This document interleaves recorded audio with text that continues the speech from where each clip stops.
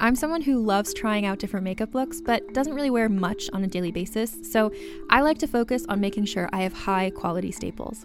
And whether you like a fresh face, full glam, or somewhere in between, you've probably seen Thrive Causemetics Viral Tubing Mascara.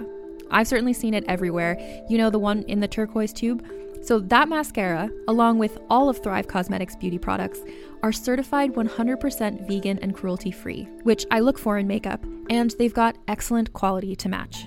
And something I didn't know from all the mascara videos I've seen is that for every product sold, Thrive Causemetics donates either that same product, another product that is needed more, or a monetary donation. They've worked with over 500 nonprofits to help with a wide range of causes like supporting cancer survivors, people experiencing homelessness, education access, and so much more. Knowing that makes me feel even better about using their products. And I do enjoy using them. Like I said, I like having high quality staples, and so my favorites are products that are multi-purpose, like the Brilliant Eye Brightener. It comes in a bunch of colors, and I like using them as eyeliner, eyeshadow, and even highlighter. Thrive Causemetics is luxury beauty that gives back. Right now, you can get an exclusive 20% off your first order at thrivecausemetics.com/thrive.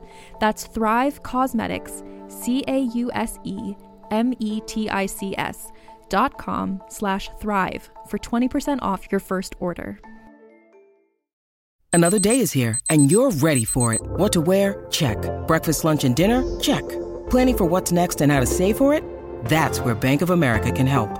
For your financial to-dos, Bank of America has experts ready to help get you closer to your goals.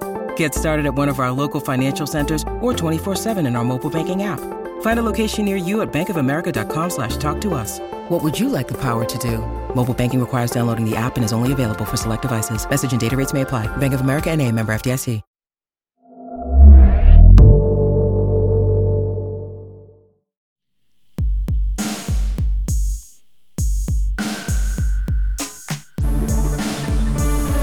Realm presents Dark Heights Season 2, Episode 5. Kevin.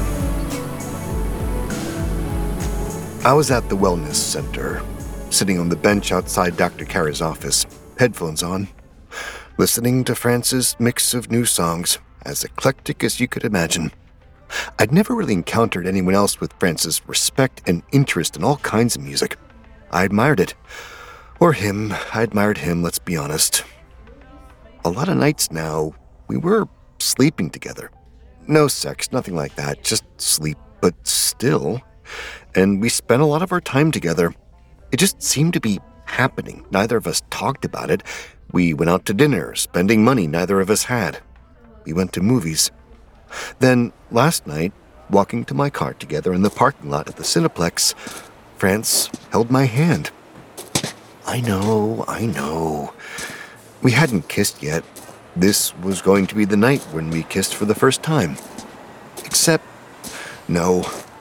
Some asshole and his girlfriend in a white truck passed us by, then stopped. He put down his window and leaned out. Then he yelled at us. Racist, homophobic garbage.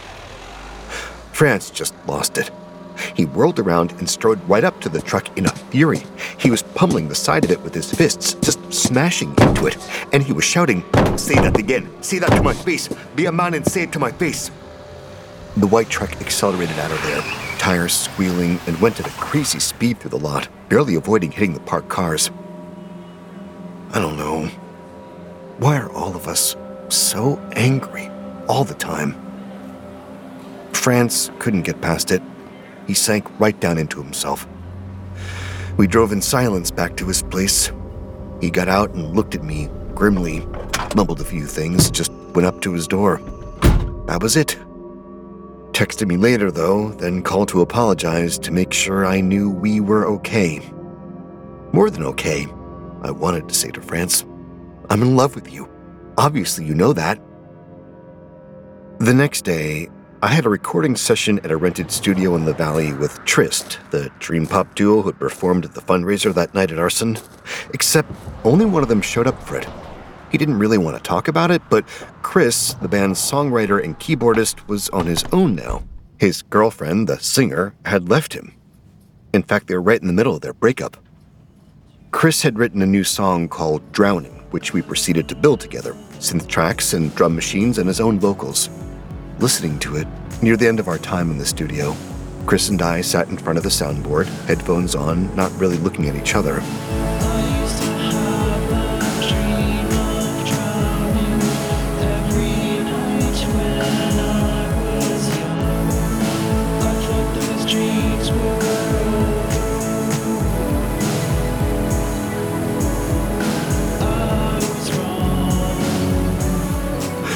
I took off the headphones and said to him, "This is the single most depressing thing I've ever been a part of."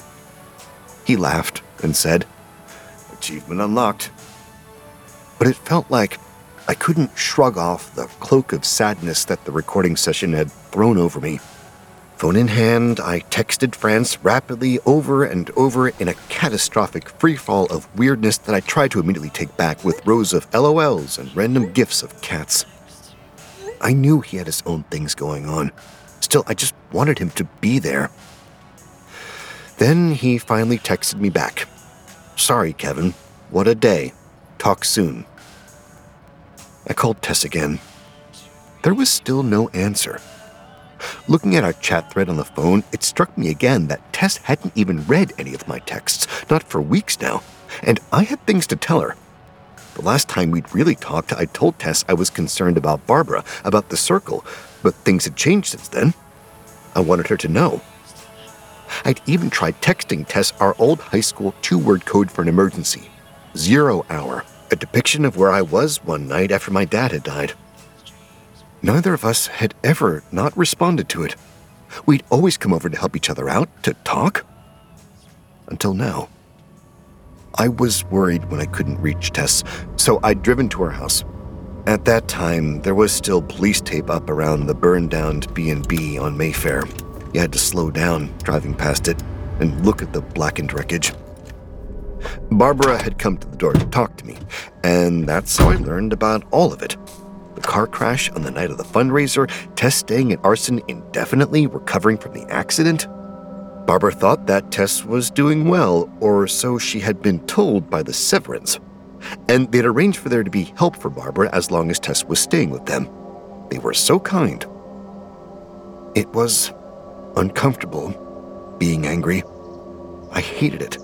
Honestly, I hated to see anger in anyone, even France, but hearing these things about Tess, she'd been in a damn accident and she hadn't even told me, and now she was living it up at Arson with the billionaires, and she couldn't find the time to take my call or for fuck's sake text me back.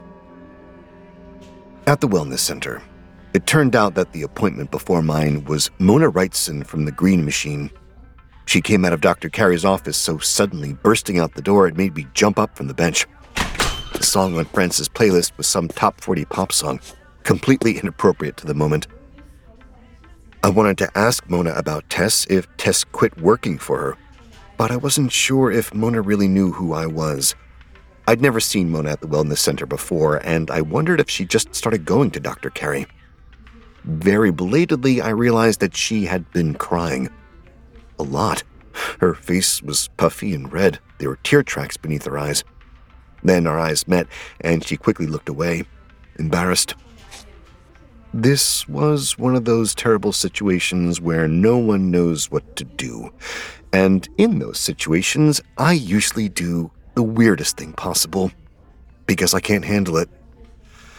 I reached out, and I put my hand on her arm. Not in a comforting way, like hand straight out onto her arm. Haptomania. Needing to touch. She just stared at me. Imagine some pudgy oddball guy with headphones on just touching you for no reason. I took my hand back like it was on fire, pulled my headphones down. "I'm so sorry," I croaked out. She tried to smile and failed. Then she gestured to the open door to Dr. Carey's office. "Are you next?" "Yeah." I hung my head. "I'm next." A lot of the interactions I have with people go something like that. Neither person really understands what just happened, and both of us just feel uneasy about it. Maybe that's my role in the world, just to be confusing, to keep everyone on their toes. Except why did it feel like I'd failed once again to make a connection when maybe if I'd said the right thing, done the right thing, I could have helped her or understood her or made things better somehow. Regardless, Mona left the waiting room and I went into Dr. Carey's office. Melinda Carey was almost always at her desk when I came in for a session. Today, she was standing at the bookshelf that took up the entire far wall of her office. "Go ahead and have a seat, Kevin," she said over her shoulder. I didn't immediately do what she asked. I went over to her desk. There were a lot of books piled up there, a couple of thick tomes with titles of psychiatric syndromes I couldn't even pronounce, let alone understand.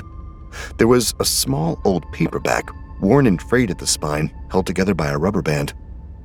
The cover was a man's portrait obscured by blotches of psychedelic color. Midnight City Midnight was the title of the paperback, by Devin Hanlon. "Wow, what is this?" I said to Dr. Carey. It wasn't much of a secret anymore, if it ever had been, that Dr. Carey and Devin Hanlon were dating, but I'd never seen or heard of this book. Dr. Carey came over. "Yeah, I think I have to read it, but I really don't want to." "He wrote this?" I took the rubber band off and opened it. I read the first few sentences. "This story is true, even if you choose not to believe it. It's my story. I lived it. All these events took place in 1999 during the filming of the third and final season of the television program City Midnight." "It's like an autobiography or something? Don't get me started. Devin spent years trying to find every copy of this book and make them all disappear." "Why?" She seemed embarrassed. "Apparently, it's some really, really out there stuff." "But you have a copy," I pointed out. "It's his only one. He gave it to me to read. Kind of a full disclosure situation. So, having said that, I'll take it back from you if that's okay." "Yeah, of course." I handed the book to her, then sat myself down in the comfy chair. "They're doing a reboot of that show, aren't they?" Dr. Carey put the book back on her desk. "Devin's heading to Toronto to film it. But maybe we should start now. Let's talk about you." Our session was just another rehearsal of the same old routine. How was I managing my compulsions? Fine. Was I having any moments where I felt unusually anxious? No. What I really wanted from Dr. Carey was for her to tell me how to stop myself from not being France's boyfriend. All the time I was spending with him, and in every moment of it, I just wanted to tell him the truth. I wasn't good enough for him. Not even close. And there was something else. I was keeping something from him. From Dr. Carey, too. "I saw Mona Wrightson in the waiting room," I said. "Is that right?" She was crying. "I'm not sure where you're going with this, Kevin. You know I can't talk about my other patients in treatment." Tess told me once that Mona Wrightson and Karen from the B&B had been a couple, like this infamously dramatic, epic couple in Park Heights when they were in high school. I just understand it, I guess. I understand how upset she is. I wanted to say to Dr. Carey that it made me think about my dad, about losing my dad, but I didn't say it. I had found a different place where I could talk about my dad. The hour elapsed. I left her office. Usually I checked in with Nazreen at the reception desk. Something about her impolite abruptness always made me smile. There was someone at the desk already, talking to her, asking questions to which she was giving terse replies. I came closer. It was a young guy, very good-looking if a little bit disheveled, unshaven, wearing a golf shirt that was just a little bit rumpled. I heard him ask Nazreen, "Did Zach ever come here for anything?" Nazreen was scowling. "Like I said before, I can't answer those kinds of questions, obviously." He shrugged. "That's okay. I understand. Thanks for your patience." We exchanged a look as he turned to leave. Institutional red tape crap, am I right? And then, before walking out, he gave me a brusque, manly nod of acknowledgement, which made me freeze in a moment of indecision about returning the nod or not. I didn't. Not nearly manly enough. I said, "Who was that?" Nazreen had been watching him walk out the front door. He said his name was Jason Price. Wasn't Zach the kid who died in the car crash that night? I didn't say in the car with Tess. Nazarene nodded. That was his brother. Really? He asked about Tess too. That's weird. I had a strong urge to go after him, find out why he was asking about Tess. But then Nazarene suddenly said, I can see you, you know. I turned to her. What do you mean? You've been going to the Circle, and you've been sneaking around the side of the building over to 101 Wing. I have a monitor here that flips between the security cam views. I've watched you every time. Huh. Well, that sucks. Was my face turning red? I was pretty sure it was, considering how hot I suddenly felt. I'm just saying I don't know why you're sneaking around the side. You can go down the hall right here, out the back door. 101 Wing is right there. I thought that door was locked. It's never been locked. Everyone uses it. You don't say. She fixed me with a look that felt like it pierced into the core of my being. Big attendance numbers lately for the Circle, including you, I guess. Then that was it. The end of our conversation.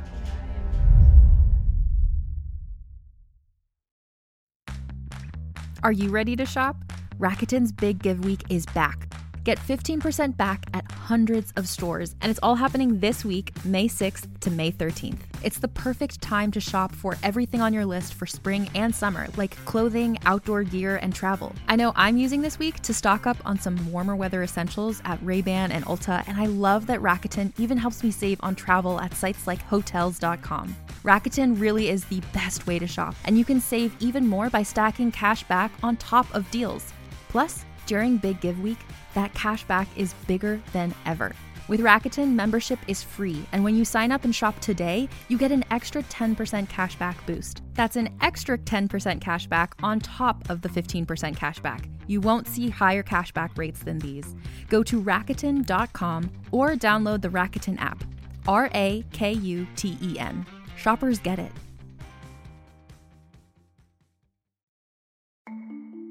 As a podcast network, our first priority has always been audio and the stories we're able to share with you. But we also sell merch, and organizing that was made both possible and easy with Shopify.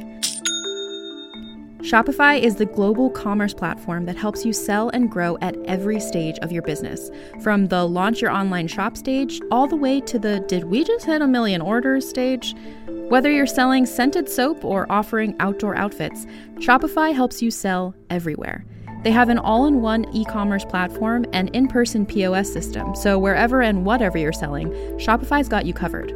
With the internet's best converting checkout, 36% better on average compared to other leading commerce platforms, Shopify helps you turn browsers into buyers.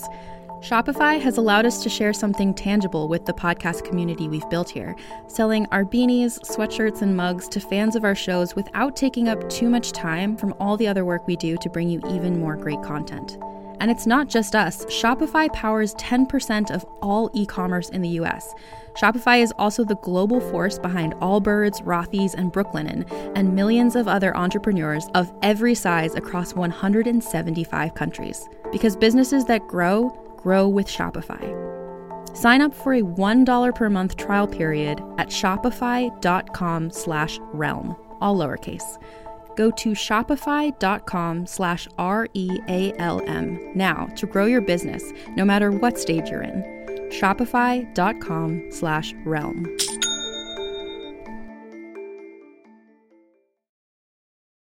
Look, Bumble knows you're exhausted by dating. All the must not take yourself too seriously, and 6'1" since that matters, and what do I even say other than, hey? Well, that's why they're introducing an all-new Bumble, with exciting features to make compatibility easier, starting the chat better, and dating safer. They've changed, so you don't have to. Download the new Bumble now. Suddenly, she turned back to her monitor and was typing rapidly on her keyboard as if I wasn't still standing there.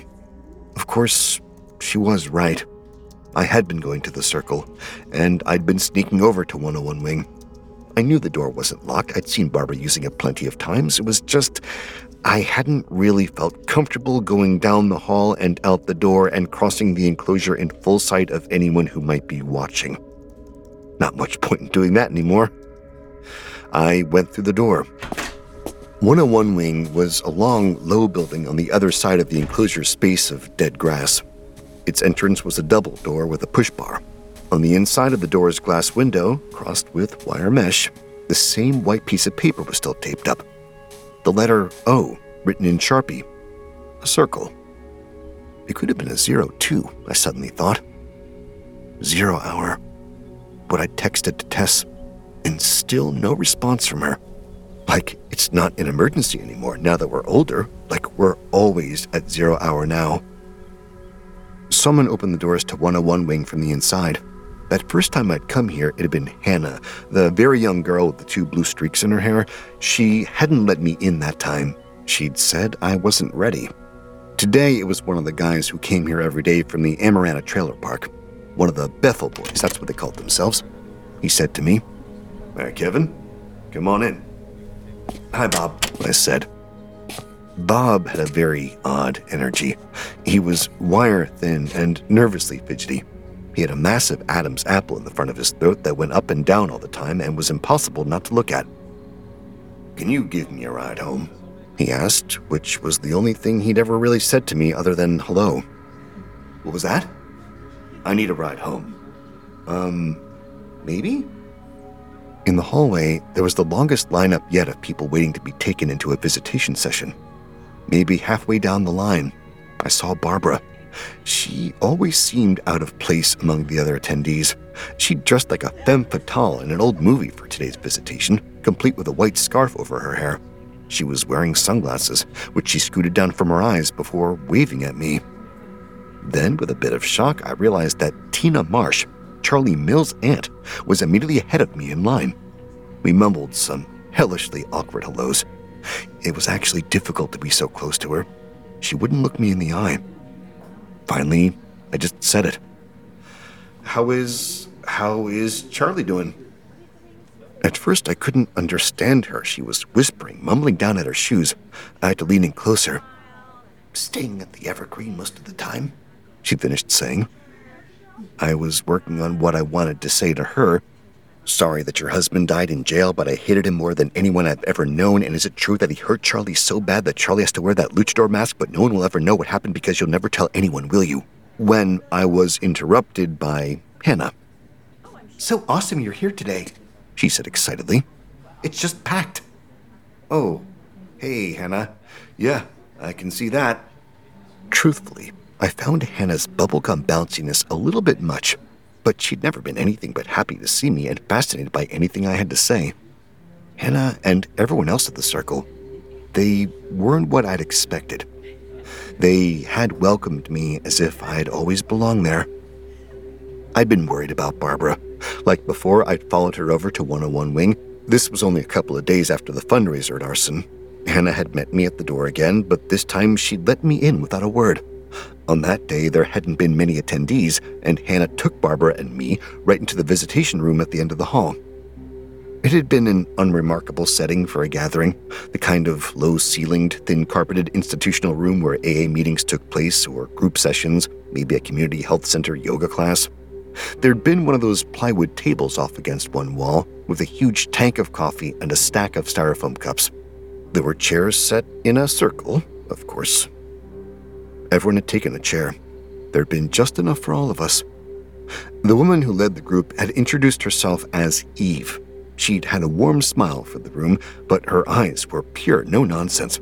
I noticed right away she had really beautiful long white hair with one stark streak in it. Pure black.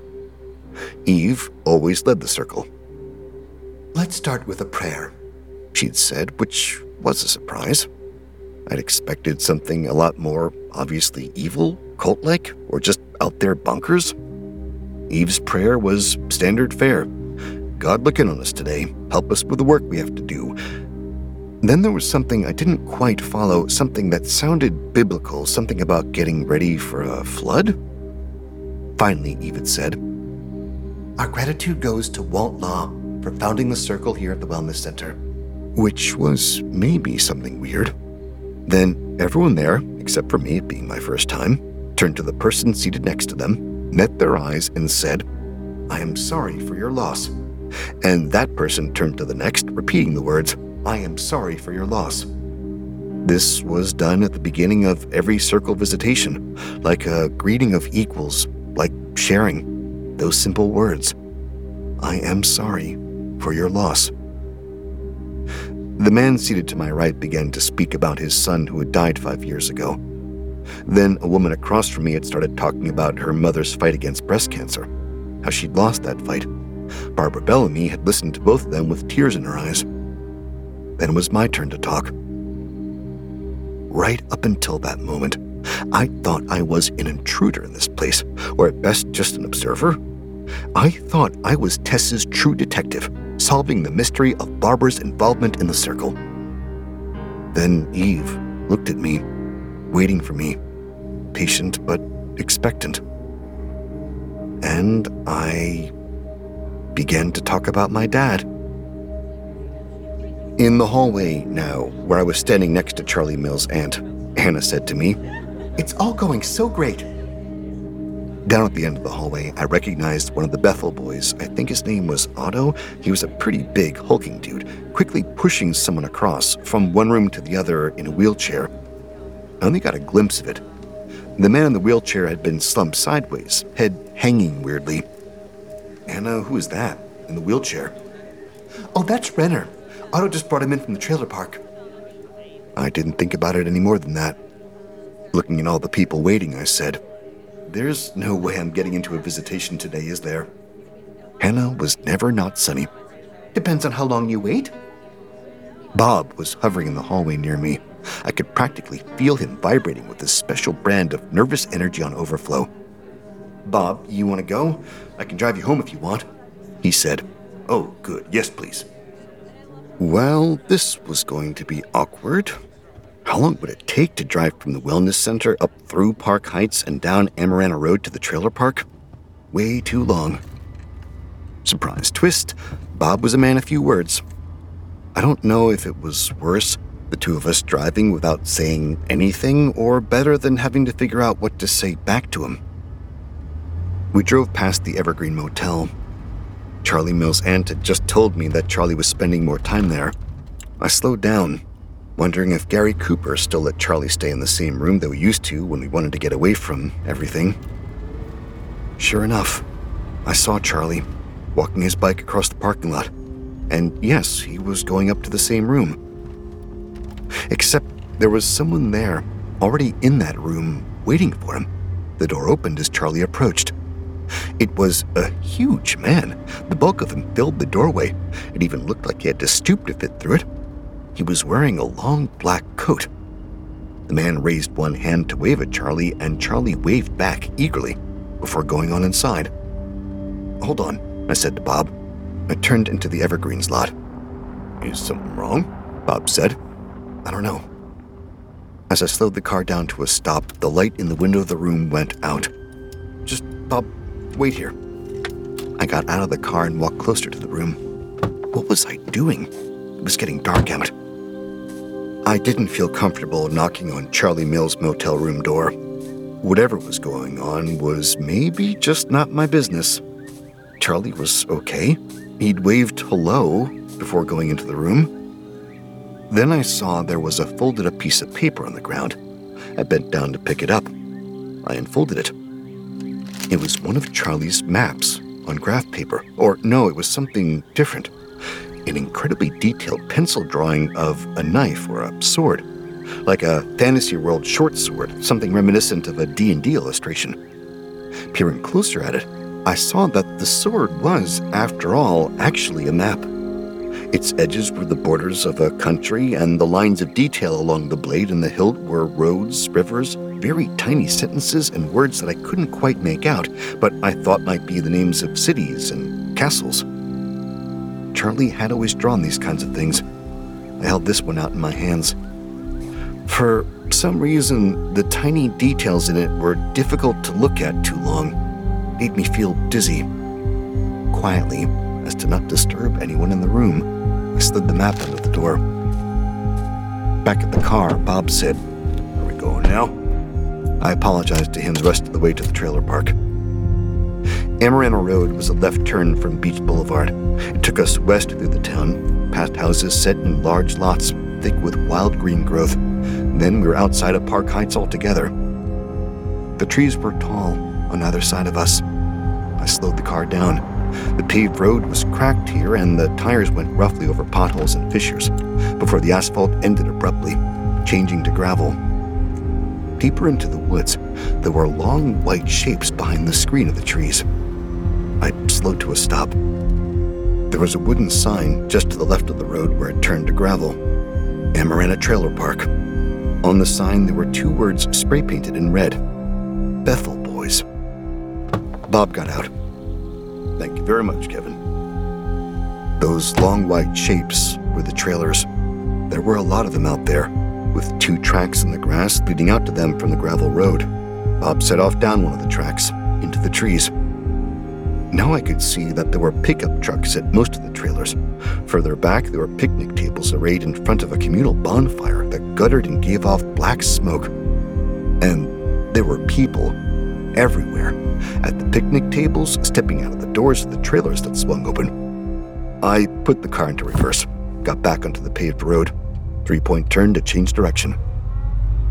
Looking into the rearview mirror, I saw a group of men step onto the road behind me. All of them carried assault rifles.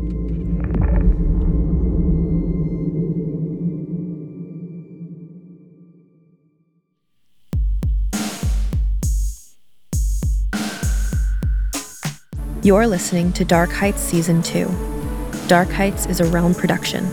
Realm, your portal to another world. Listen away. Greetings, adventurers. Today we're excited to introduce you to a new story, Dark Dice, a horror podcast that blurs the line between actual play and audio drama, where the story is determined by the roll of the dice. 6 adventurers embark on a journey into the ruinous domain of the Nameless God. They will never be the same again. One of the players is not what they seem after a doppelganger, a creature that can assume the form and voice of whatever it kills, infiltrates the team. As the players are picked off and replaced one at a time, can they figure out who the monster is before it's too late? Can you? Here's a quick example of what our show sounds like. The shambler with the jar of liquid inside of him. Soren Arkwright let loose an arrow that cracked the glass, passing through the spine of the creature. The shambler still managed to maintain its forward momentum, but stumbled as it eagerly tried to bite and swipe at Soren, landing near his feet. As Jeff Goldblum has now joined our cast, Dark Dice is available however you listen to podcasts. Dark Heights is created and written by C.D. Miller. Produced by Marco Palmieri, Fred Greenhalgh, Kaylin West, and Haley Wagreich. Executive produced by Molly Barton, Marcy Wiseman, and Julian Yap. Starring Dion Graham, Julia Whalen, and Neil Helligers. Sound design, editing, mixing, and mastering by Kaylin West. Original music by Chris Miller.